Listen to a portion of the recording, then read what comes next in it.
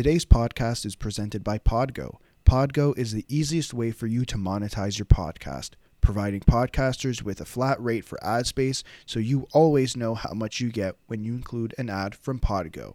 We recently joined as a member and you can too. Apply today to become a member and immediately be connected with advertisers that fit your audience. That's podgo.co at podgo.co. Don't forget to add the 2-on-1 podcast in the How Did You Hear About Podgo section of your application. Now get ready for the rest of the episode. All right, lads, we're here. How are you? Alex, first. How are you? Wonderful. How are you? I'm fine. Labor Day. Excited for school to start. Daniel, how are you, Mr. Your first Labor Day not as a student? It's weird because I'm still at school. I'm still same school we're all been at. All been thriving, in person. Remember when that happened, and online. So it's weird. So I share with you guys that it's a weird thing. It's like a weird excitement for the year in a way. Yeah. Does it feel normal that you're like an adult, but it's like Labor Day? It's like, well, I should be like just rocking back and forth, like, oh, do I have my school supplies? And instead, it's like, oh, it's just a holiday for me. In a way, it's kind of like how I approached it, even with my previous job. Every day is just story day. So I still feel like I'm still in school, right? Fair enough. Yeah. Let's keep those deadlines and such.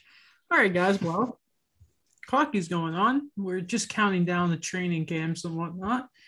But the big news, really, is the newest bit of big news in the world of hockey, and that is Christian Dvorak is now a Montreal Canadian. Jesperi Kotkaniemi is officially a Carolina Hurricane. The Habs did not match the offer sheet. They get Carolina's first and third in this year's draft in Montreal. One of those picks, I should say, might be going to Arizona for the Dvorak deal. There are some conditions in there, but basically it's a first and a conditional second going the other way. It's a whole hoopla, guys. But I guess first off, your immediate reaction, the reports starting to come out were leaning towards Jesperi being gone, but there it is. Another first-round pick of the Habs. Just swing and a miss. Yeah. So for me, at least, it doesn't come as a surprise, as much as a surprise as I guess it seemed like the general consensus was. It just felt like at 6.1 and then moving forward, it's just a high cap hit to deal with, and considering the other contracts that need to be doled out and essentially improving the team. Adding Christian Dvorak at $4.5 million for the next 4 years, I think it's about 4 years, just seemed like a better move now and even a few years down the line from now. Mm-hmm. Especially if the relationship between Kotkaniemi and the coaching staff wasn't spectacular. Feels like maybe it wasn't. The trust was not there, Daniel. No, not at all. And the way I see things now is when we talk about term, we talk about team control.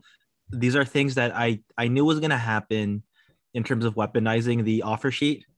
But it's weird. I never thought it would be someone like Carolina or Jesperi Kotkaniemi, to be honest. Like, we talked about Vancouver this whole year, and we don't know what's going to happen up until its training camp. But I think this was the most necessary thing and the best thing that Marc Bergevin could have done in this situation. We always talk about Christian Dvorak. I know the knock on him is that he's never hit 40 points. But again, like, who has he been playing with? What kind of organization the Coyotes have kind of been, and I think he can kind of thrive in what Montreal needs right now. With Kotkaniemi, that 6.1, that's a hard pill to swallow, I think. And even now, I knew this was going to happen. I knew that Montreal had to move on. I don't think necessarily it is a waste of a pick. I don't see it that way. I see it as they tried their best, and it doesn't always work out when you go off the board. But Christian Dvorak's only 25. He could still fill that gap and be someone that can move up the lineup. Yeah.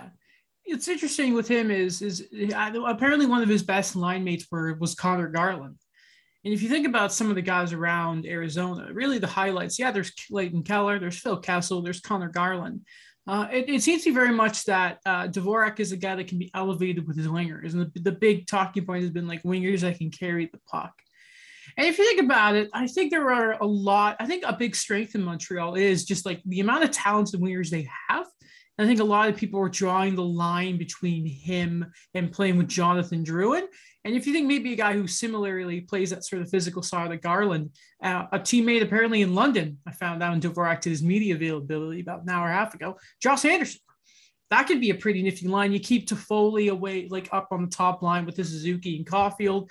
And then you just got Gallagher and Hoffman. You're rocking the third line. You're like, oh, this is not bad. So top 9. Yeah, that's a solid top 9. I mean, I think the question really is, though, like the third line center. But again, like Gallagher, I think, that's not a bad third liner to have in this league.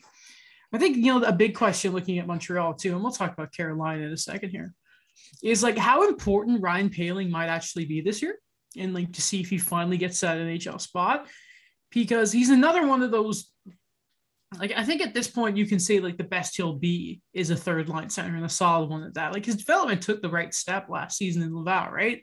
And he's a bigger guy. They take a little longer to go, and he's got some injury problems, but they're a fascinating team, Montreal. They seem to always be, and there seems to be word, by the way, that Bergevin may be extended. Like we know the deal's on the table, but it might be a 3-year looking, like announced at the beginning of the season. I don't know about that. I'm looking back here, and I think like the bigger point to talk about here with Montreal is, yeah, they kind of put themselves in the position to be offer sheeted. As much as Don Waddell can say it wasn't personal, I mean, it was. Like, it wasn't personal, but I'm going to mirror the statement made by Marc Bergevin last year. And, the reports all pointed to Tom Dundon being the big guy. But if you look at Montreal, and we can just, guys like LeBanc, we look at Sergachev, what happened with him. Much different, like good player, but they got rid of him. You think to Noah Juleson, a rough situation there. Nikita Sherbak, think of Michael McCarron. And now Jesperi Kotkaniemi. It seems to be like another example of Montreal mishandling their first round picks. It feels like the only one really left standing that seems to have been a diamond in the rough is Cole Caulfield. Right. Yeah, it's a weird situation because a lot of the time it's actually the opposite, right? A lot of teams, it's automatic. You hit on your first round picks because that's the expectation. Yeah. And then with Montreal, it seems to be maybe the other way around, or the guys they go out and get in free agency seem to help. I mean, look at Ben Sherratt. Say what you want about Ben Sherratt. I mean, he's not fantastic, but he's doing his job. Mm-hmm. We'll see what Mike Hoffman is like, but Tyler Toffoli or Josh Anderson, and I mean, the list can go on. Jake Allen. These are guys that Bergevin has brought in, and it's worked out. It's just there's this weird thing that happens, and I don't know if it's a big market thing, because I think the same thing happens in Toronto, where it's just flip-flops back and forth between is he doing a good job or is he doing a bad job? And after Kotkaniemi, there was just this weird perception that he hadn't done a good job. But it's like, okay, well, would you have matched the offer sheet at 6.1? Like, personally, I wouldn't have. I would have gone the route that Bergevin went and brought in Christian Dvorak or whoever else. Like, I think Friedman brought up they might have called on Kuznetsov or Thomas Hertl. But, I mean, either way, Christian Dvorak is a great second-line center to have. Mm-hmm. Yeah, it's like you think about it also, like Montreal have had, like, you think Lekkonen's a second rounder, Gallagher famously is a late round pick, Evans is a 7th rounder. They're better, it seems to be, in rounds 2 through 7 than they are in the first. And what's funny is you look at some of the guys they've acquired, they're better at just trading for former first overall picks than they are at actually developing. And it's so frustrating when you realize whichever one of these first round picks end up going to Arizona is the first rounder that Bergevin's ever traded. And at some point you're like, man, you would have probably just been better off in the long-term trading these picks, because it can't seem to develop. And it's, Bergevin's the master of cleaning up his own mess. I Like you look at how like the sort of retool has gone for Montreal, and then you look at like, listen, they clearly cheaped out on Kotkaniemi and trying to get this bridge done, fall into the offer sheet stuff, but then they can find a pretty suitable replacement. And I mean, who cares about a second round pick 3 years from now? That is 3 years from now's problem. Don't care. He might not even be here. He'll probably be gone by then. I mean, I don't want to say hopefully, but at this point, like, is there a more controversial GM in the league than Marc Bergevin? Like, say what you want about Kyle Dubas, his signings. Marc Bergevin in the past few months gambled on losing Gary Price and drafted Logan May. And let Phil Deneau go for $500,000 more than he was willing to go. I mean, this guy is active GMs. Is that active DM? Yeah. I mean, we're getting to. I mean, I'd say Jim Benning is highly up there. Yeah, his move. Maybe not with the contra. I mean, he did a bit of cleanup this summer. He didn't handle Virtanen very well, though. No, hasn't done that. I mean, I don't know. I guess he cleaned up the mess for now, which will be an issue in like 3 years. Other people's problem. Whenever OEL becomes when OEL goes down, that's when it becomes an issue. What Jim Benning did is he was told to clean up and he put the garbage under his bed. Right. Exactly. Classic thing. You know what reminds me about the first round picks and like never hitting on them, but you're really good in the later rounds? Who? Steve Yzerman had that reputation for a while in Tampa Bay. Really? Yeah, because like he didn't draft Stamkos, but every other pick after that, like all of the guys that we think of right now, Yzerman drafted them, but none of them were first round picks. Like Kucherov, he was a second round pick. Braden Point was a third round pick. Andre Palat was a seventh round pick. And then the guys he took in the first round were like Brett Conley and Vladislav Nemestikov. And I had Jonathan Drouin. And he flipped, and look at the players he flipped those guys for. Yeah. Pretty sure Nemestikov was part of the deal that brought in Miller and McDonough. Yeah. And then obviously Sergachev was pretty all right. Pretty good. Lovely stuff, isn't it? Lovely what stuff. I've heard. Mm-hmm. Looking what's really I like about Dvorak, by the way, is you've already seen guys like Jacob Chikrin, Jason Demers. Seems to be just a really light guy. I feel really bad that the guy just closed on a house. I mean, he'll still live there in like probably the off season. And Arizona seems like it's a nice place to live, just not a great place to play. You got to feel for him there. But yeah, you know what? I was looking at some old tape of Montreal's power play, right? And Dvorak is very famously very good in the bumper position.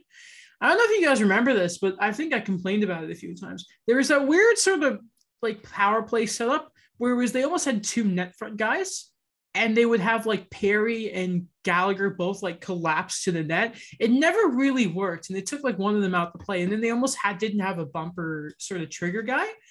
I think Dvorak's really going to help there. Not to mention, it's just like anything to try and help this power play at this point. Him, Hoffman, I don't care. Make it work. Yeah, I think they added the special teams seem to be, well, not the PK, the power play seemed to be an issue over the last season. And I think they brought in, when they brought in Mike Hoffman, that was pure, like from what we all know, and we've talked about on the show before, he is pretty good on the power play. Okay everywhere else, but if you want to improve your power play, there's another guy, and just bringing in another guy, Christian Dvorak, who can do the same thing, just in a different area of the power play. What can go wrong? Yeah. And guess what? He kills penalties too. Great face-off guy. You have a little bit to help replace Sano. You maybe try and, boost the offense that Kotkaniemi would have provided if his development had continued. Again, like I know people were saying, like, do it for Thomas Hertl. Like, guys, I think the Sharks are going to get rid of their best centerman, like their best forward. No. Like unless you have like an extension in place, you're not doing that deal.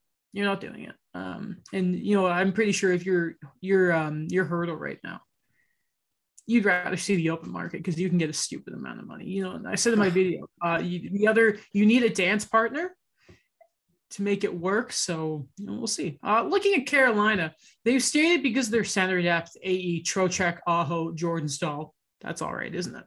That Kotkaniemi will start on the wing. Not that it was a meme. It was a meme, but it's probably the right decision. Give him some stability. Put him on any one of those wingers. Could be him. I think probably like putting him with Jordan Staal. I don't think would be the worst option. I like that one. Daily Faceoff has him next to Jordan Staal. Really? Because like if there's a guy you want to learn the like defensive side of the game and like especially the faceoffs from, which we all know like the issues with young players and faceoffs, few better guys to learn from than Jordan Staal. Yeah, like say what you want about the cap hit, and maybe we can have that discussion about the offer sheet itself. Mm-hmm. But I really like Kotkaniemi anywhere on this lineup. Like it's just tough for me to imagine them putting him in the top 6 right away, because they're that first line. I mean, you're not really touching, right? Svechnikov, Aho, Teravainen. I just can't see them moving that around. I can see him going in the top 6 if, let's say, Nino Niederreiter does maybe fall off a bit. Yeah. But with Jordan Staal, like either way, wherever you're putting him, I think he's going to succeed. Like this is a very good team, the same way he could succeed in Montreal if he played on the wing. Mm-hmm. He just needs to play his game. I think that the pressure is not there anymore of that big market. There's not that understanding of, okay, we took you third to be a center. Now go out and play. I think at this point, he just needs to focus on playing hockey at this point. So, and again, like I forgot, he's still just 20 right now. I think he's 21, but because I think when is his birthday? Because I was on. Couldn't tell you. Okay. You're right. He was ranked as he was 20 when I just checked it today. Okay, well then you're probably right. I swore he was 21. Anyway, he's 2021. He's extremely young. Yeah, development. It's a thing. Yeah, well, it's interesting that you think about playing his game, because Bergevin was quite critical about talking about. Do you know what? The guy needs to stick to playing his game, and when he goes around like off of it, he starts to kind of lose himself. It's just that consistency you got to learn, right? Like the big thing with him, with Kotkaniemi right now, is he just needs to get reps in as a player. He just needs to get the experience. And I think you can say, yeah, that Montreal did mishandle him. Like, listen, let's be honest. Oh, sorry. You know what? Well, we talked enough about this. Carolina. One thing I did want to mention, what helps with the $6 million cap hit is Jake Gardiner is getting surgery. He'll be out for the season, apparently, which is so unfortunate. The injuries that guy has been getting lately is terrible. So that will help them in the 1 year, and then we'll see how quickly in January he gets an extension. Yeah. And if it's around $4 million for some term, then we knew, okay, well, then I guess that was in place. Right. And it's a Kevin LeBanc situation. I feel bad for Jake Gardiner, though. Yeah. I think I have a few, just a personal guess here, but I wonder if this has to do, if this is the same injury that was bugging him his last year in Toronto, where he missed part of the end of the season and then came back. This is back, right? It was a back injury, and this was also a back injury. So I have a feeling it's been bugging him then, which is unfortunate. Like back injuries are such a pain. Hey Daniel. Mm-hmm. Daniel, I'm looking at Cap Friendly. Yeah. And it says his birthday is July 6, 2020. Okay. 2000, and it shows he's 21. Okay, 21. Okay. It's okay. The site you looked at was lying to you, and They were lying. Who was it again? What site was it? I think it's Cap Friendly. Daniel, what's wrong? We're looking at Daniel. Looking at different ones. Okay. My mistake. Don't worry. No, that's Cap Friendly's fault. Speaking of Cap Friendly, actually, congratulations to Dominic Ziem. I know I'm probably saying that wrong, but he's the founder or one of the key founders of Cap Friendly, has just been hired into the NHL. Cap Friendly put this big statement out. Luckily, it sounds like Cap Friendly is staying afloat. Famously, when General Manager shut down, that site was just gone. We all know what happened to Cap Geek. I did have a slight heart attack where I'm like, oh no. Oh no. What am I supposed to do in class for 3 hours? I know. Every lecture you went to in one of our classes, if you just went to the back row, because most of the lecture halls are on a downwards thing on the seating. If you just looked into the plane, every lecture you will see at least one person on Cap Friendly. It was amazing. Or there was a hockey game on. because Yes. that one Yes. class, it was what class was it? It was the documentary survey class. Daniel, I don't think you were there. It was No. Adam The and Gary I. Gold one. Yeah. That And we- absolutely no one actually, by the way, he's getting hired to Chicago. The one that everyone absolutely always paid attention to. 100%, yeah. And I never had to tweet an Alex during class to pay attention to the movie. Was this the evening class? Yeah. It was. It was Yeah. awful. Okay. I remember when I was heading home, you're like, "Oh, we're heading to lecture." 6 to 8, I think it was. That was the class we've talked about before, where Alex would he came early that class once because he's like, hey, so what happened to the trade deadline? Because he had an exam like in the morning or something. Yeah. And Yeah, and I had like a midterm like 4 to 6 in that slot. So it was just it was awful. It was absolutely awful. Or it was like 3 to 5. In the morning, I had an interview for that feature class. Then it was me. That was us. Then I had a midterm in the afternoon from like 1 to 4, and then or whatever, and then class from 6 to 9 or whatever, whenever the class was. Brutal. It wasn't 3 hours, whatever. It was way too late. It was Monday, right? Yeah. Yeah, it was it a Monday? Not a great way. Whenever it was awful. It was, yeah, exactly.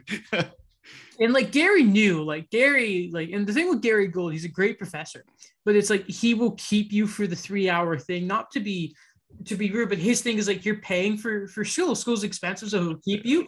But then he realized it's like I'm keeping these guys, I have to keep them this late on a Monday night to start the week, and we had to do a quiz to answer like for these freaking movies, and some of them were like so old they weren't even in color. Like he was in an unwinnable situation, which we obviously all did individually. Okay, and we'll move on from there, shall we? Okay, Yes. We're just talking about school because it's coming up again. Yeah, year 4. Can't wait to go on. But yeah, congratulations to Dominic with Chicago, and thank you for making Shortcat Friendly is still running itself, because I don't know what we would do without it. Genuinely. Yeah, same here. It would be brutal. It'd be brutal. Okay, looking now, the Coyotes, they're doing some stuff. They have officially put in a bid. Okay, is it Tempe or Tempe? I was listening back to our episode with Will, and it turns out I've been pronouncing this place in Arizona completely wrong. I think it's Tempe. Okay. Well, anyway, they put in an arena bid there, have the Coyotes in an attempt to stay in Arizona. The attempt, sorry. They're only going to be there temporary because Arizona. A temp for the Tempe. Say there you go. I thought mine was good, Daniel. Okay, sorry. I'm thinking. Sorry, I'm jumping ahead for episode ideas, episode title ideas. Temporary living situation. Temporary. No, there's something there. There's something there. Yeah. Then take a note about that. That will be our future episodes. But yeah, Merlot Group. They are really trying to stay in Arizona for now. Safe face. Do you guys ever watch Arrested Development? 100%. No. Okay, you know when Tobias decides to become an actor? An actor. Yes. And he doesn't read the script properly, where it's a commercial where they're having a fire sale for you gotta think, and he thinks that they're reacting to a fire going on. And then I remember someone, I have to find it, it's like a meme of all the players that Arizona has traded this offseason, and it's Tobias going, "Oh my gosh, we're having a fire sale." Yeah. I just think of this every time in Arizona, like, who are you gonna go there to? I mean, you have Clayton Keller and then Bill Armstrong started the fire. Da, da, da. Like Bill Armstrong looks like a genius. So you mentioned that because listen, we talked a lot about the Arizona Coyotes and their sort of arena situation or lack thereof last episode. This is going to be a nice little transition after the Dvorak deal. The Arizona Coyotes have 3 first-round picks this upcoming draft, 5 seconds. In 2024, they have 3 seconds.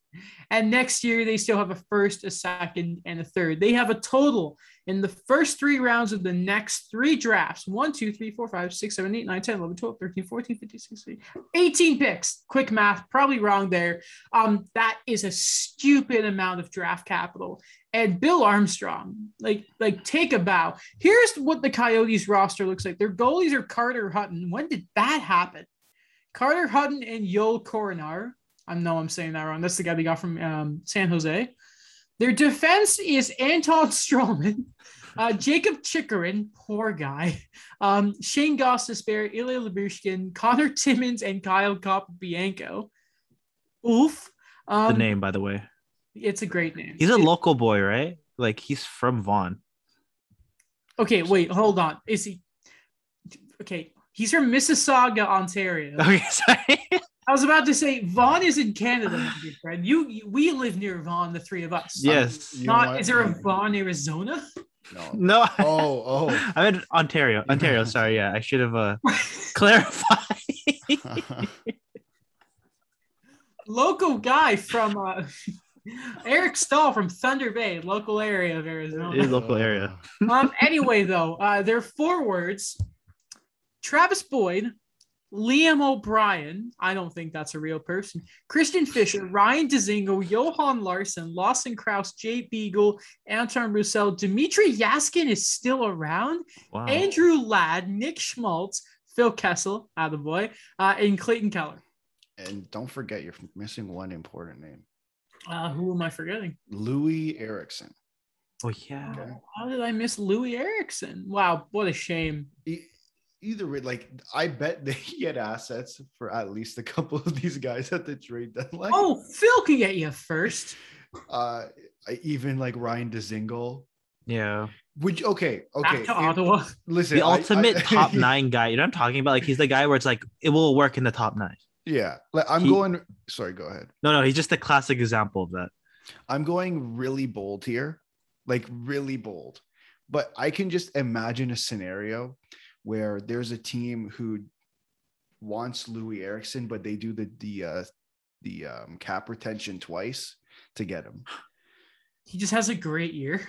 Yeah, like there's no one else on this team who can have a great year. Like and Clayton Keller, Phil Kessel, Nick Schmaltz. The Louis Eriksson is a deity Twitter account goes off. Like, I told you. What's their cap hit right now? Their projected cap hit is $69,500,000 and some spare change. What's the cap floor? The cap floor, I don't know. It's around 50 million. They have just under 12 million in cap space still. Okay. Which is hilarious. In fact, what's really funny is they only have 3 forwards who are locked under contract after this year. That being Ladd, Schmaltz, and Keller. And defense, it's 3 guys: Timmins, Gostisbehere, and Chikrin. Chikrin making $4.6 million, by the way. Steal. And their goalies are both up after this year as well. Oh, that's hilarious. So Shane Wright and Connor Bedard are both going to be on this team, right? And it's going to be such a shame for them. I just realized they retained $1 million in Darcy Kemper, apparently. Yeah. Cool. Yes, they did. Nice. Good job. The roster is awful, but they want it to be. I just hope they don't go the route of Buffalo where it's just they never recover. And then don't make the playoffs for how long it's been since Buffalo last made it? 2011. So 10 years. Holy. Yeah. Oh. Like, I think I wouldn't be surprised, like, just looking at some of the names on the roster. Yeah, they're older guys, but I can see them re-signing them for cheap deals, just to, not for the sake of having them, but for the sake of trying to create something.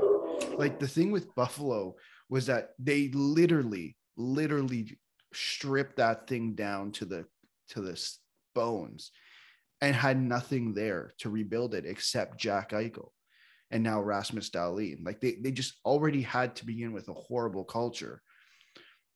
But I think that, oh man, like, it's just that I think it has more to do with the outside of hockey, the things going on outside of hockey, and Arizona is still dealing with those things outside of hockey. Yeah. I think that's the biggest issue for me. Yeah. And like, for me, what I feel is that with Buffalo, and we've talked about it before. It's just they've been really bad, but they still have fans going. They still have people doing those call-in shows and complaining about their teams, right? I don't hear those examples with Arizona where we've mentioned before where they're that type of franchise that they have to perform to get people in the seats. And the approach they're taking now is either this is going to work really well moving forward and you're going to have to be able to compel people to stay here long term, or this is just another example of this is why they're relocating.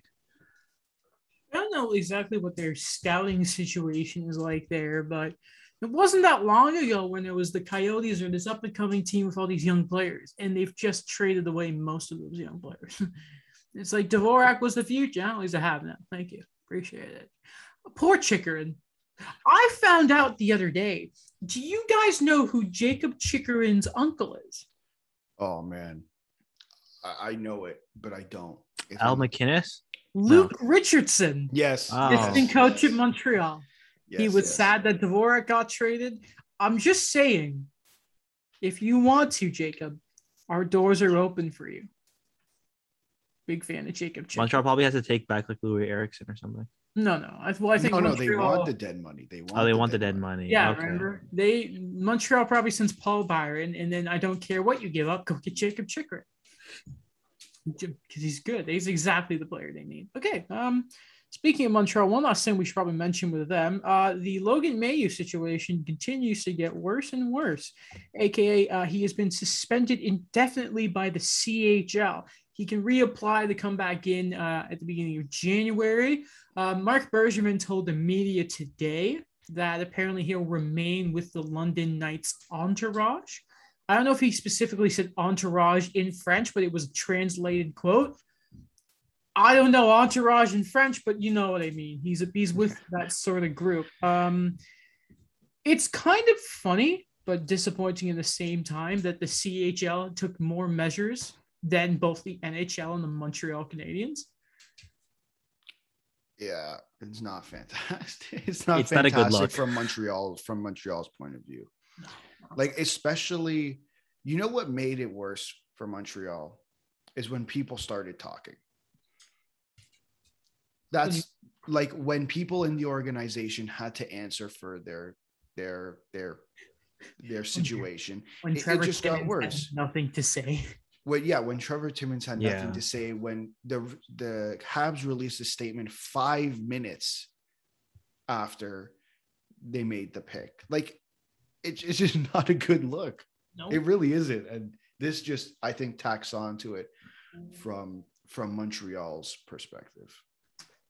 Sorry, yeah, it's weird. It's like the lower junior levels are saying that this is not right and this is what we're gonna do accordingly, and then it just it just shows to like, okay, this isn't how an NHL team should be dealing with this. And again, when we talk about the statements, we also have to mention the Molson statement, like in the middle of free agency. Yeah, Yes. not even the middle, the start of it. 30 minutes in. I'm really sad, guys. I had my dog with me in here, just one less dog to bark, like you heard the Rottweiler earlier. And my mom just quietly opened the door and took my dog. So I'm really sad now. I'm really sad. Poor Carrie. Love her. Okay. Looking towards the rest of the hockey. Good news, guys. The NHL are going to the Olympics. Let's go. Yes. Woohoo. Now, if COVID messes everything up, but as it stands right now, they're going to Beijing, baby, and it's gonna be so much fun. And this might be the dream team of like Canadian hockey history, honestly. Yeah, I can't be more happy to be wrong about something. So before we get there, though, we're gonna look at the Athletics projections for some of the rosters for the international teams. Does it also have Nazem Kadri and Philip Danault on it? It doesn't. They didn't have Jared Spurgeon. I'm like, cool. And I'll get into that because it seems to be everyone thinks they're going to bring 7 offensive defensemen and have no balance because you know what? Systems don't matter to Hockey Canada, idiot. No. Anyway, so this is a statement from Bill Daly, Deputy Commissioner. Gary Bettman didn't say anything because, this statement speaks volumes. So I remember I sent this to Will Baldwin. A minute later, I saw his tweet about it. I'm like, Okay, so this is from Bill Daly. Quote, "We understand how passionately NHL players feel about representing and competing for their country. We are very pleased that we were able to conclude arrangements that will allow them to resume best on best competition on the Olympic stage." Like, talk about like, could you not have just as well put in there, we're happy for the fans? Like, No. like it's just such a like, okay, we're great. It really feels like you had to drag that statement out of them. It's just you couldn't even pretended to be happy about it. Like, what an actual butthurt league they are. It's so disappointing. I have a feeling they weren't expecting the the IOS or the double IHF to agree to their terms, and this kind of just came out of nowhere, and they're like, damn it. Okay, you got your insurance. How are we supposed to say no when you're literally giving us what we wanted? Like, it couldn't be more clear to someone on the outside that the NHL does not want to go to the Olympics. Like, it couldn't be more clear. I think, like, sure, you can say, oh, they released the schedule with the Olympic break. Yeah, to make it look like they might go to the Olympics when we all know they do not want to go. It's weird. Again, like what we've mentioned before, it feels like they're all about the immediate gains and not really the overall influence of the game. Where, again, every other league does this. You know what I mean? Like the World Baseball Classic, the Olympics for basketball. You can name other ones. And I think hockey is still in that situation. It's like, no, you need this. You need to expand. Like, did you see what happened during COVID in terms of revenue? Have you looked at the lists of what teams are making money and which ones are not? This is a situation where you have to go. I think Will said it perfectly last episode. The NHL is interested in growing the league, not interested in growing the sport. That's the best quote that's ever come out of the show, by the way. I'm so struck by how good that was. Yeah, that was the best quote. Oh, damn it, Will. How dare you? But, it made me genuinely annoyed. Like, it really annoyed me saying that. And, you just hate everything, Gary. You just really don't like us. Okay. So, The Athletic, they have released their the Olympic staff's roster. And I have by the way, cover picture, Carey Price. I'll have to say it. Okay, Team Canada. The goalies, Price. Do you want to share it or no? Oh, yeah, it's up to you. Yeah, okay. All right. Or you could just go read it on The Athletic. Support them. Exactly. We're good with that, but we can. No, we're giving them free content by streaming a. Okay, we're not gonna do every team. Okay, we're not gonna be that cheeky about it. Okay. We're gonna do the ones that matter. Okay, no Finland. Sorry. No US. No US. You have a vendetta against Finland right now after what happened this Saturday. No, I don't. No, it's just Finland. Okay. Okay. The goalies. This is ridiculous, by the way. Carey Price, pretty good. I'm a fan. Marc-Andre Fleury, who I forget is a Chicago Blackhawk, and that logo is not right. The third goalie is Jordan Binnington. They've projected. I don't like it. No, I don't like it at all. I think we all had Darcy Kemper. I had Carter Hart. Oh, yes. I had like 5 goalies on mine. Remember that? I had Mackenzie Blackwood there as well. Daniel doesn't count. Carter Hart. The third goalie is basically just whoever else is playing well. Mike Smith. Exactly. He should come back. I mean, no, but absolutely not. It's funny if the Olympics had been last sort of winter when Smith was playing well, he might have made it. Yeah. He shouldn't be, but the defense, I think they have this depth chart wise. So they have, which is, I'm going to question one of these decisions. Baumgartner won't be happy with me about. So first they have Makar, then they have Pietrangelo, Ekblad, then Dougie Hamilton. The left side, Chikrin, Theodore Pelech, and Morgan Riley. No Shabbat. Yeah. And no Jared Spurgeon. I only see one defenseman who can play defense there. And yeah, Pelech. The others are good. Like here's the argument I have, right? To me, the locks on this team are Makar, Hamilton, and Pietrangelo. Because Pietrangelo can do it all. Dougie can do it all. Makar is not the best defensively, but he's not awful. But he's so good offensively. That it outweighs it. So those are the 3 locks. The 2 guys I have that aren't locks, but they're probably going to make it, are like Theodore and Ekblad. Yeah. So everyone else, the way I kind of have the Olympics thought in my head, right, is whatever that bottom pairing looks like is like Team Canada are not, they don't need scoring. We're going to get to the forwards. Like, I think they need to balance that with some actual defensive gusto.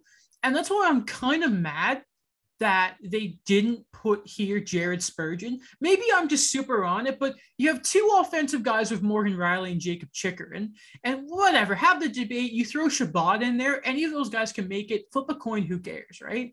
Whoever of them is having the best year, it doesn't matter. But it's just like, okay, so you have Pelech.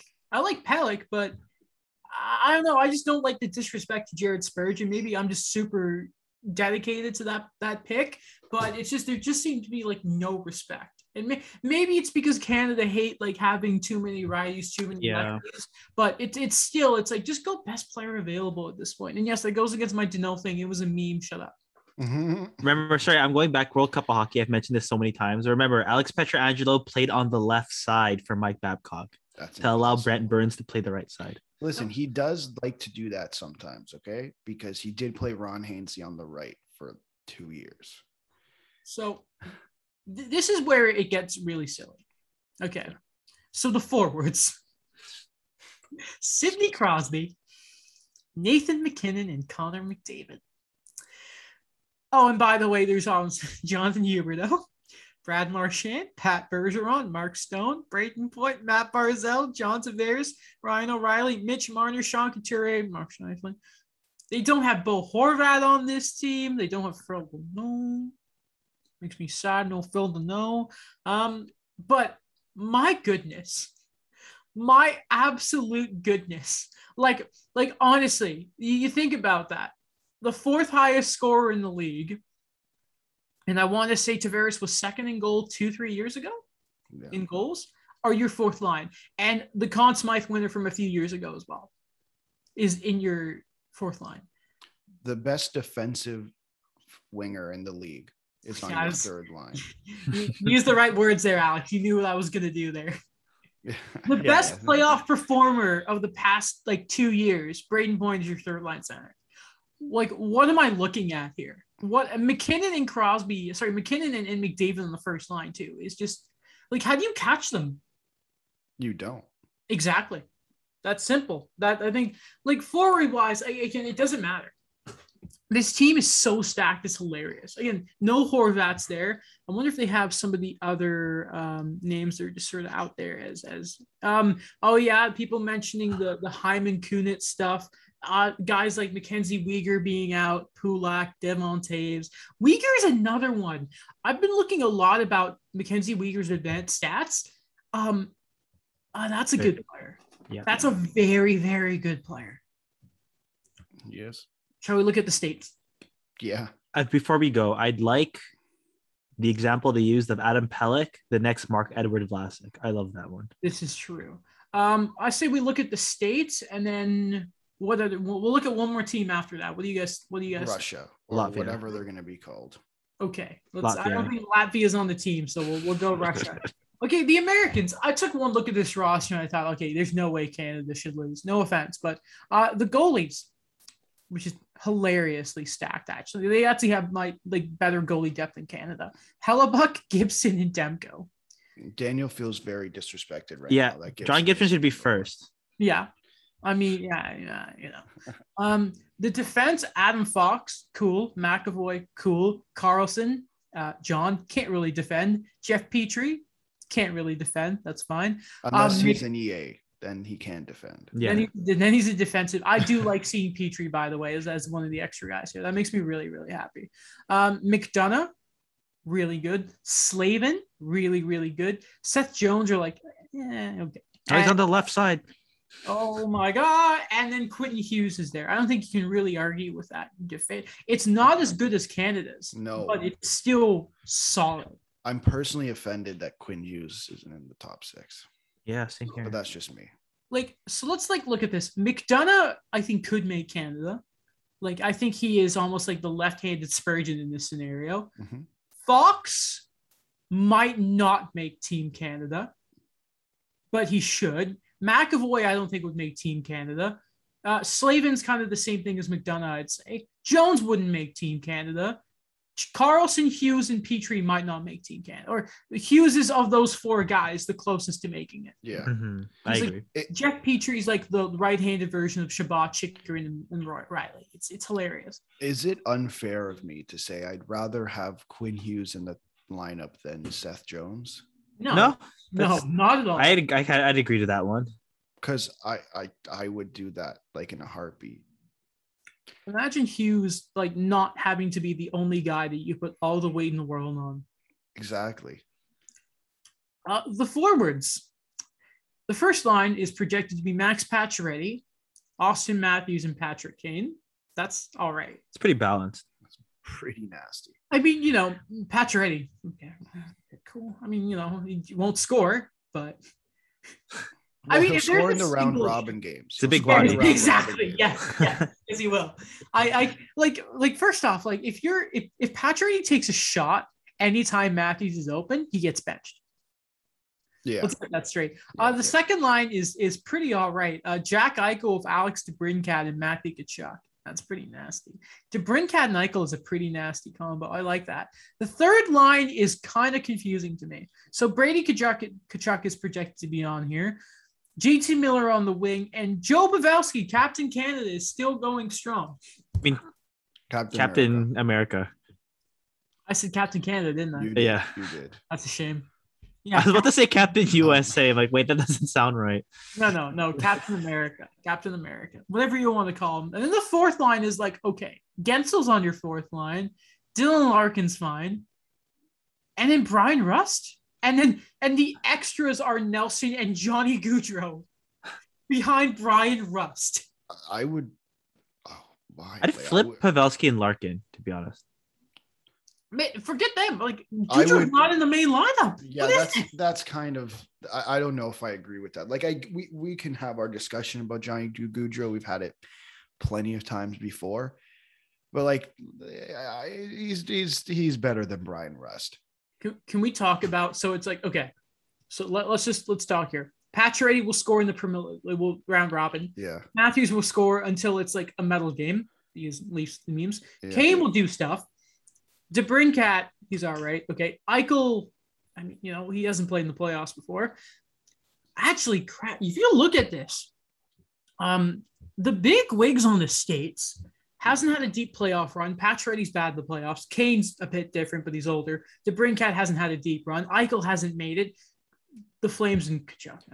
I mean, the other Tkachuk's on the Flames. Pavelski's a bottom six player at this point. JT Miller, okay, fair enough. I mean, their most experienced guys are like Gensel and Rust. That's not, and Gaudreau, who's bad in high pressure situation. John Carlson. Oh, no, on the wing. Sorry. Yeah, but I mean, Pavelski's been to the finals twice. Yeah, fair enough. But like in the big case scenario, like I get Kane, but like I can see Sidney Crosby being the guy at any point in that tournament. I can see it with McDavid, with McKinnon. I see the States as a very flawed roster. And where's Phil Kessel? I would have Phil Kessel over Brian Rust. Hot Same take. here, I don't yeah. know if that's a hot. I don't know if that's No, a that's hot not a hot take. take. I like that one. I love Phil Kessel. Phil Kessel is my guy. I would. Just I mean, like Brock Nelson too. Like, where's Phil? I would. So I'd make a couple changes to that lineup. Oh, I just realized, Brock Besser's not on this team. So on extra players, we debated a variety. So they chose not to put on. This makes a lot of sense all of a sudden. So they don't have Besser. They don't have Trocheck, whatever. He could probably be better, like in Pavelski maybe. Wheeler, Kyle Connor. Oh, whoa, that's a huge one. Kyle Connor?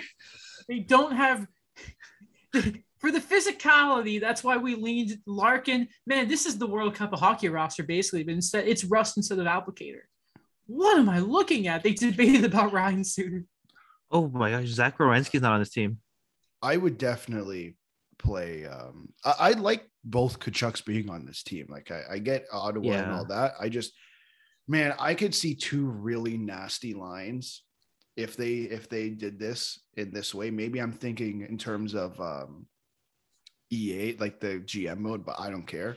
Like, imagine Matthew Tkachuk, Matthews, DeMarincat, and then Brady Tkachuk, Jack Eichel, and Patrick Kane. Or if you want to piss off Sidney Crosby, you go find if Dubinsky wants to come back from his ailing retirement. You put the Tkachuks on his wings, and then you just swarm Sid with the biggest pass ever, and it would be hilarious. Yeah. Oh man, yeah, I would just throw the Tkachuks together and let them do what they want. I would. That would be my first option, but clearly, I guess they don't want to do that. The Bash Brothers. This is a questionable roster. Okay, we won't look at Sweden. We'll look at the Russian Olympic Union. I thought they were the Olympic athletes from Russia. Yeah, I don't know. Maybe they changed it. So the big problem looking at Russia is you're going to be like, why is Anisimov the second line center? And you're like, oh no, Kuznetsov is suspended. Yeah, he can't play for Russia because of the cocaine or the white substance that appears to be. Yes. So in net, this is pretty impressive, you got to admit. Shesterkin, Varlamov, and oh my there, that's Andrei Vasilevsky. That's a problem. On defense, this is kind of funny. Vladislav Gavrikov, Sergachev, Provorov. I just listen to how many times I say Ov. So Varlamov, the goaltender. Defense, Gavrikov, Provorov, Zadorov, Orlov, Nestorov, Romanov, and then Artem Zub. Artem Zub. And then Mikhail Sergachev.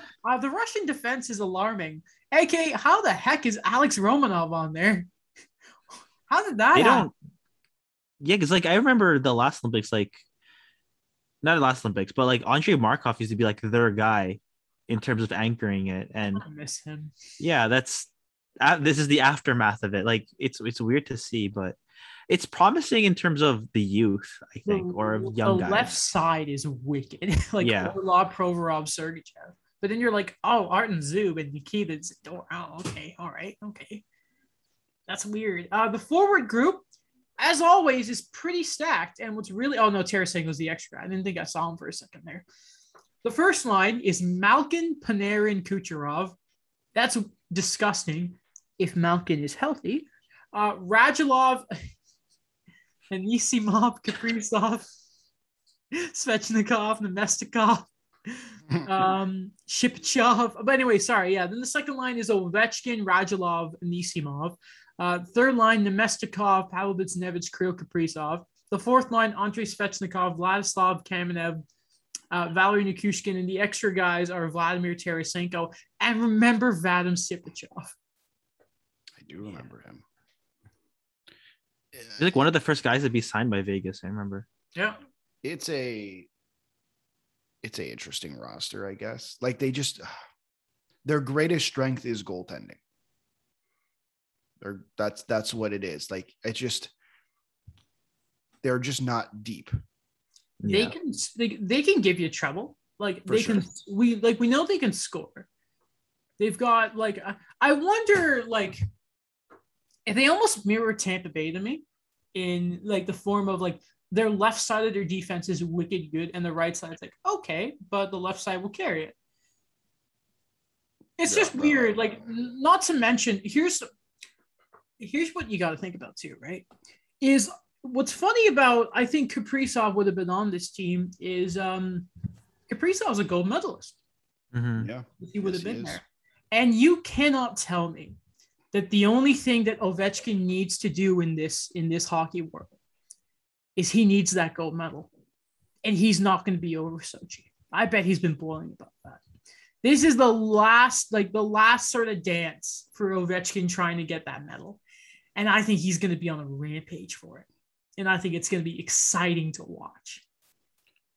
It'll be interesting. I think you make a good point about they're like Tampa Bay. Like I think this team of the three teams we've looked at is the one designed most similarly like an NHL team, just because as you go down the lineup, the depth begins to disappear. Yeah. Man, Kuznetsov really hurt this team. Yeah, Kuznetsov kind of really boned the Russians. I did not know that Nemestikov was a center, by the way. Yeah. That must be a recent development. That is, I don't believe He was drafted as a center. Was he? Yeah. I guess when you're playing behind like Point and Stamkos, you never really get the chance, right? And then who's watching you in Vegas and all that, and then that kind of stuff. But yeah, if you want to know about Finland and Sweden, Erik Karlsson is on Team Sweden, by the way, and I'm happy about that. But yeah, spoiler for the rest of the article. Go read the rest of that. Okay. Finally, we'll discuss Ottawa. Okay, so this is what's very kind of strange about this. So first off, on Twitter, Sean Simpson of TSN 1200 tweeted on the 3rd of September, a few days ago, "My source tells me frustration has set in with the Tkachuk camp. Brady is trying to stay positive but doesn't understand why it's taking so long. I asked what he was offered and it was turned. They have not received a legitimate offer from the Sens." So then if you, I want to say it was actually the same day, Bruce Garriock, the same day said, I guess Dorian was doing media, said, "Dorian says they've had productive discussions with Tkachuk." Now, since then, on 31 Thoughts, the podcast that came out yesterday, Friedman said that he would be really surprised if Ottawa hadn't offered Tkachuk the sort of Shabbat framework of a deal around $8 million. I would be surprised by that as well. And it seems to be Friedman sort of speculated about they may want more than that, the Tkachuks. And sort of talking about that family knows the business, obviously, and all that, their father, Keith Tkachuk, may have heard of him, decent player for the Coyotes. Forget St. Louis, it's all about the Coyotes. Not for Atlanta? No, not from Atlanta. No one talks about Atlanta. Come on. So I will always remember him as a Thrasher. And that's your prerogative. But anyway, but seriously, the Sens have a pretty important player here that I think the big thing was if there were two guys, and what doesn't help is this gets announced, or that all this is coming out as Batherson signs a big deal, which I think was a bit too much, to be honest with you.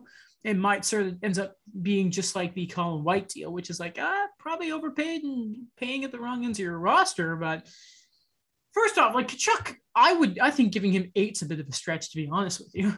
So what Mark Mathot tweeted, I wouldn't be surprised if he's looking for a 3-year bridge at somewhere around 7, see where the team is going, etc.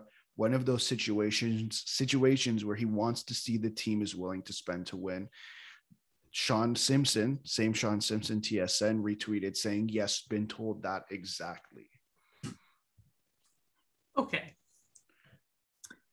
That's fair. If you're Ottawa, but I think willingness to spend, I think you can argue the Sens have started doing that lately. Have they? I don't know. Well, think about it like this. Yes, they refused to give Erik Karlsson the deal. It was a phantom thing. They gave Shabbat the 8x8. Again, they paid White. They paid Drake Batherson. And if Friedman's right and they've given him 8x8, that tells me they're pretty willing to spend. But you have to pay those two guys. It's not for me. It's you have to pay Shabbat and Tkachuk because those are the guys you pay. Are you I guess what I would be thinking is, are you willing to spend around? And there's 2 contracts that have gone more than 5 years that in recent years, which is Batherson and Colin White. They took on the Nikita Zaitsev contract. Mm-hmm. The Matt Murray contract was 4 years. Yeah. I don't know. Just to me, it's how much are you willing to spend? You want to be I don't know. Just to me, I don't know if they've proved that enough. To defend the Sens, though, they're big guys that are coming, they're big draft picks. Sure. I always forget who's the young defenseman they drafted. Sanderson and that. Those are the guys that I was gonna say Lassie Thompson. No. Another guy. There are still important young players coming through. If you're the Sens, you think maybe I got to be careful spending too much now because I know those young guys are coming. I think the term to maybe see a competitive window in a few years is much more important. Because if you're the Sens, if you think about it, in 3 years, you could see Tampa Bay maybe start to fall off. the Bruins the same way. Yeah. You would expect the Leafs are still going to be up there. Who knows with Montreal? Like, you never know with them. Right. Detroit will be on the up and up. Like, I wonder if there's also that sort of thing of, you wonder, what is the landscape of the Atlantic Division going to be in a few years? Right now, I in that like respect, I would understand him wanting the bridge. I just like at some point though, I wonder, like, what do you actually come to here? Because we saw this thing of Kaprizov probably wanted to walk to free agency. Minnesota won 8 years. Now it looks like it's going to be around 5. We're waiting for that to actually happen. Like, if you're the Sens, like, you can't do a 3-year deal. Would that walk him straight to UFA? That is a good question. And I then think he just gives like a qualifying offer and tries to get the hell out of there. that's what I kind of think it's closer feel. to that. Yeah, like what I kind of feel is that this is kind of like a Mark Stone situation, because remember for so long they were saying that he was going to be their next captain if he resigns, if he gets that extension, and then when he never signed that long-term deal with them. He just kept taking the smaller deals.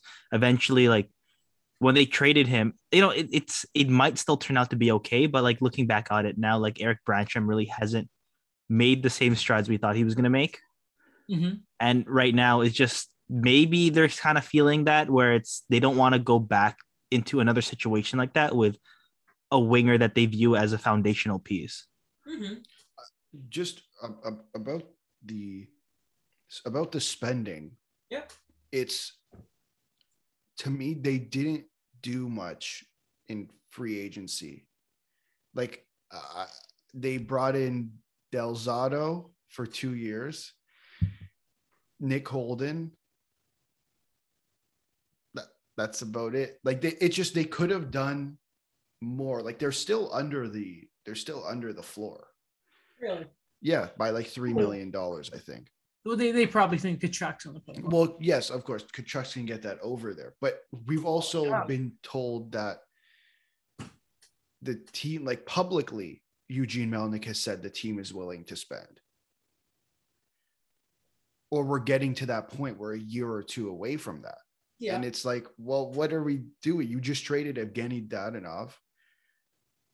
Yeah, that didn't fit though. That didn't fit though. But yeah, that's fine. If it didn't fit, it didn't fit. But what are you going to do to improve the team other than just the young guys? Yeah, that would be my fair enough. process. Fair enough. By the way, did we ever really talk about why the heck Vegas took him on? Weird thing there. That's not a center. No, it's not. It's not a center. No, it's not. Anyway, did they lose a winger? I don't remember. They can't keep they just love the wingers. They can't keep like when you're playing EA and you're playing for the game and you just keep signing any guy like that. Just it's like, oh, that's a good deal. I'll tell you, I've been trying to rebuild Nashville for a couple of years, and I just signed a bunch of extra wingers. And right now I have this situation where like Tomasino's a 79, right? But like he's almost plateaued there. And it felt like to get him to grow, I have to play him in the NHL. But I have like Toffoli at an 82 overall just sitting there. And by the way, this is the last year. Like I swear, I've gotten all these good. Anyway, it's frustrating, Nashville. But you just got like this axis of wingers. You're like, what am I doing? But Ottawa, get it done and put your fans out this misery. Patterson's still there. Hughes is still there. Are we gonna do this every week though? Vancouver watch. Honestly, it would be the best thing. If you're in Montreal, why don't you just go after Pettersson and be like, what's Jim Benning going to do about it? Do they have the cap to do it? That's what I was thinking when I saw it. Because you can be 10% over, right? Yeah. Well, and plus the Weber LTIR, right? They would have been able to do it. It's just. Oh, yeah, that's true. You could have really, like Vancouver, not to mention because of their financial situation, they couldn't really bite you in the future. No. And at this point, if you're Bergevin, like just go for it, man. Like at some point, you just go for it. And it's like if you want to get a difference-making center now, you have to trade Caulfield or Suzuki. You're not trading Suzuki because then that makes you weaker at center automatically. And you don't want to trade Caulfield because he scores and no one on the team can except like Toffoli. So I just think I wonder now if like someone do it, like someone he's right there. And you know what? I don't exactly think that the relations between Vancouver and Pettersson right now is amazing. We know Hughes too, but obviously we as we know, and for those of you who may not be aware, he can't be offer sheeted because some BS rules in the CBA. It doesn't happen. But yeah, Do you know who should do it? Ottawa. Oh, yeah, that's a good shout. I was gonna say Seattle, just because I've Hilarious. been on this for way too long, but I want them to do it. It would be the biggest like start to that rivalry ever. It'd be the best thing they could do. And then like the next summer, like they figure out it's just like Hughes gets a deal that walks him right, or he's like he just does his qualifying offer or something, and then he gets offer sheeted by the Devils next year. I'm telling you, chaos. That's what this league needs a little bit of, is maximum More chaos. offer sheets. Yeah, just no more Montreal's way. My heart can't take it. I think I truly believe this will not destroy, but this will put a whole thing with the old boys club situation where it's like they're not just all friends at this point because everyone's offer sheeting each other. I wonder if Waddell like and Bergevin just had a talk and it's like, we cool now? We cool. Oh, Apparently Bergevin was supposed to go on vacation. Yeah, I saw and the that. offer sheet just ruined it. Shoot. It's like, oh man. Well, then, I wonder, like, okay, so you're taking a vacation now. What have you been doing? Where is my puck moving defenseman in Jack Eichel before this, sir? Somewhere.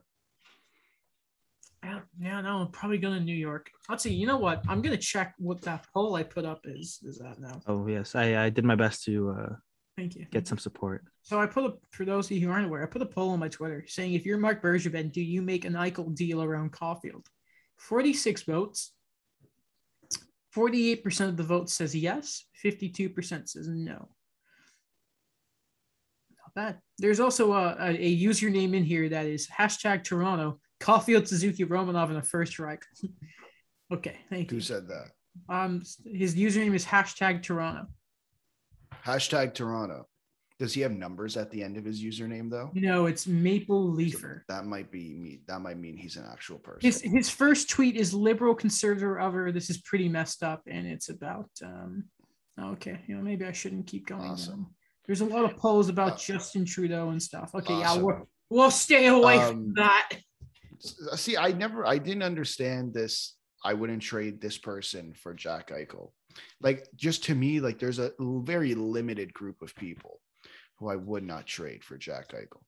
I think it's a mix of like Habs fans are sensitive right now to first round picks. They're working out. And like, here's the important thing people got to realize. If he's healthy. Yeah, of course. Yeah. So I don't mean just Montreal. Like, this goes back to the Rangers, the same team who didn't want to trade Braden Schneider or Niels Lundqvist in a deal for Jack Eichel. Like, get out of here. I'd trade Lafreniere for him. And they'd be like, okay, bye. Like, what's the list? What, like, just off the top of my head, personally, I wouldn't trade McDavid. I wouldn't trade McKinnon. I wouldn't trade Matthews. I wouldn't trade players. I mean, not goalies, because goalies are weird. Like, I would honestly wouldn't trade Kucherov for, I don't know if that's controversial because of the age difference, but I wouldn't trade Kucherov for Jack Eichel. Kucherov, I think it's, MVP guy, 120 points not long ago. Would you trade Braden Point? I think I would. If Jack Eichel was healthy, yes. I wouldn't. The thing with Point that like will always like get him is his playoff performances have been like amazing. Same with Kucherov. Like, the list shouldn't probably be longer than like 15 people. You trade Cale Makar? Oh, see, that's a tough one. Yeah. Now I trade Bowen Byram. Bowen Byram. Yeah. Now we're comparing forwards and defensemen. It gets messy there. But yeah, like, would you trade Marner for Eichel? 100%. Yeah. I would that one too. 100%. Like, the only guy on the Leafs I wouldn't trade Jack Eichel for is Austin Matthews. Yeah, fair enough. Okay, I think that's everything. What do we name the episode, you think? You'll find you listening right now, you're like, you already have it, because we'll figure it out by then. Mm-hmm. What was the one that Daniel said before? Something about attempting at the Tempe. Attempting the move, attempting the move, whatever. So figure that out. Attempting the Tempe move. Sure. Or should we make it like a pun? Yeah. I know people already made like the 31 Thoughts did caught Kane the Emmy, and I nearly died. Zing. His numbers in it's like 82 now. Like how gross, disgusting. Odd number. The created player. Exactly. We'll figure it out. Okay. Besides that, podcast is done. Maybe we'll see you Thursday, or like maybe we'll wait till Sunday because it's quiet again. It's probably gonna be one a week now because hopefully the more offer sheets. Yeah, the offer sheet kind of made us go back into 2 a week for a little bit there, but we don't know when we're gonna see you next, but school's starting, so maybe we'll be busy. Voice Ed, great platform for the show as always. Love you. Check out Alex's blog, my YouTube channel. Dvorak trade videos up there. Daniel's stuff for CGRU, his interview about the comic book stuff. Who doesn't love the Fantastic Four, except the movies, because they're awful. Good characters, though. Good cartoons when we were kids. That's why. Teletoon Saturday mornings. It was great. Check out the TikTok. Check out the YouTube channel for a visual experience of the show. All our individual social medias. Facebook. Doesn't on the Facebook. And we will see you whenever we see you. If you miss us, well, we miss you as well. Goodbye.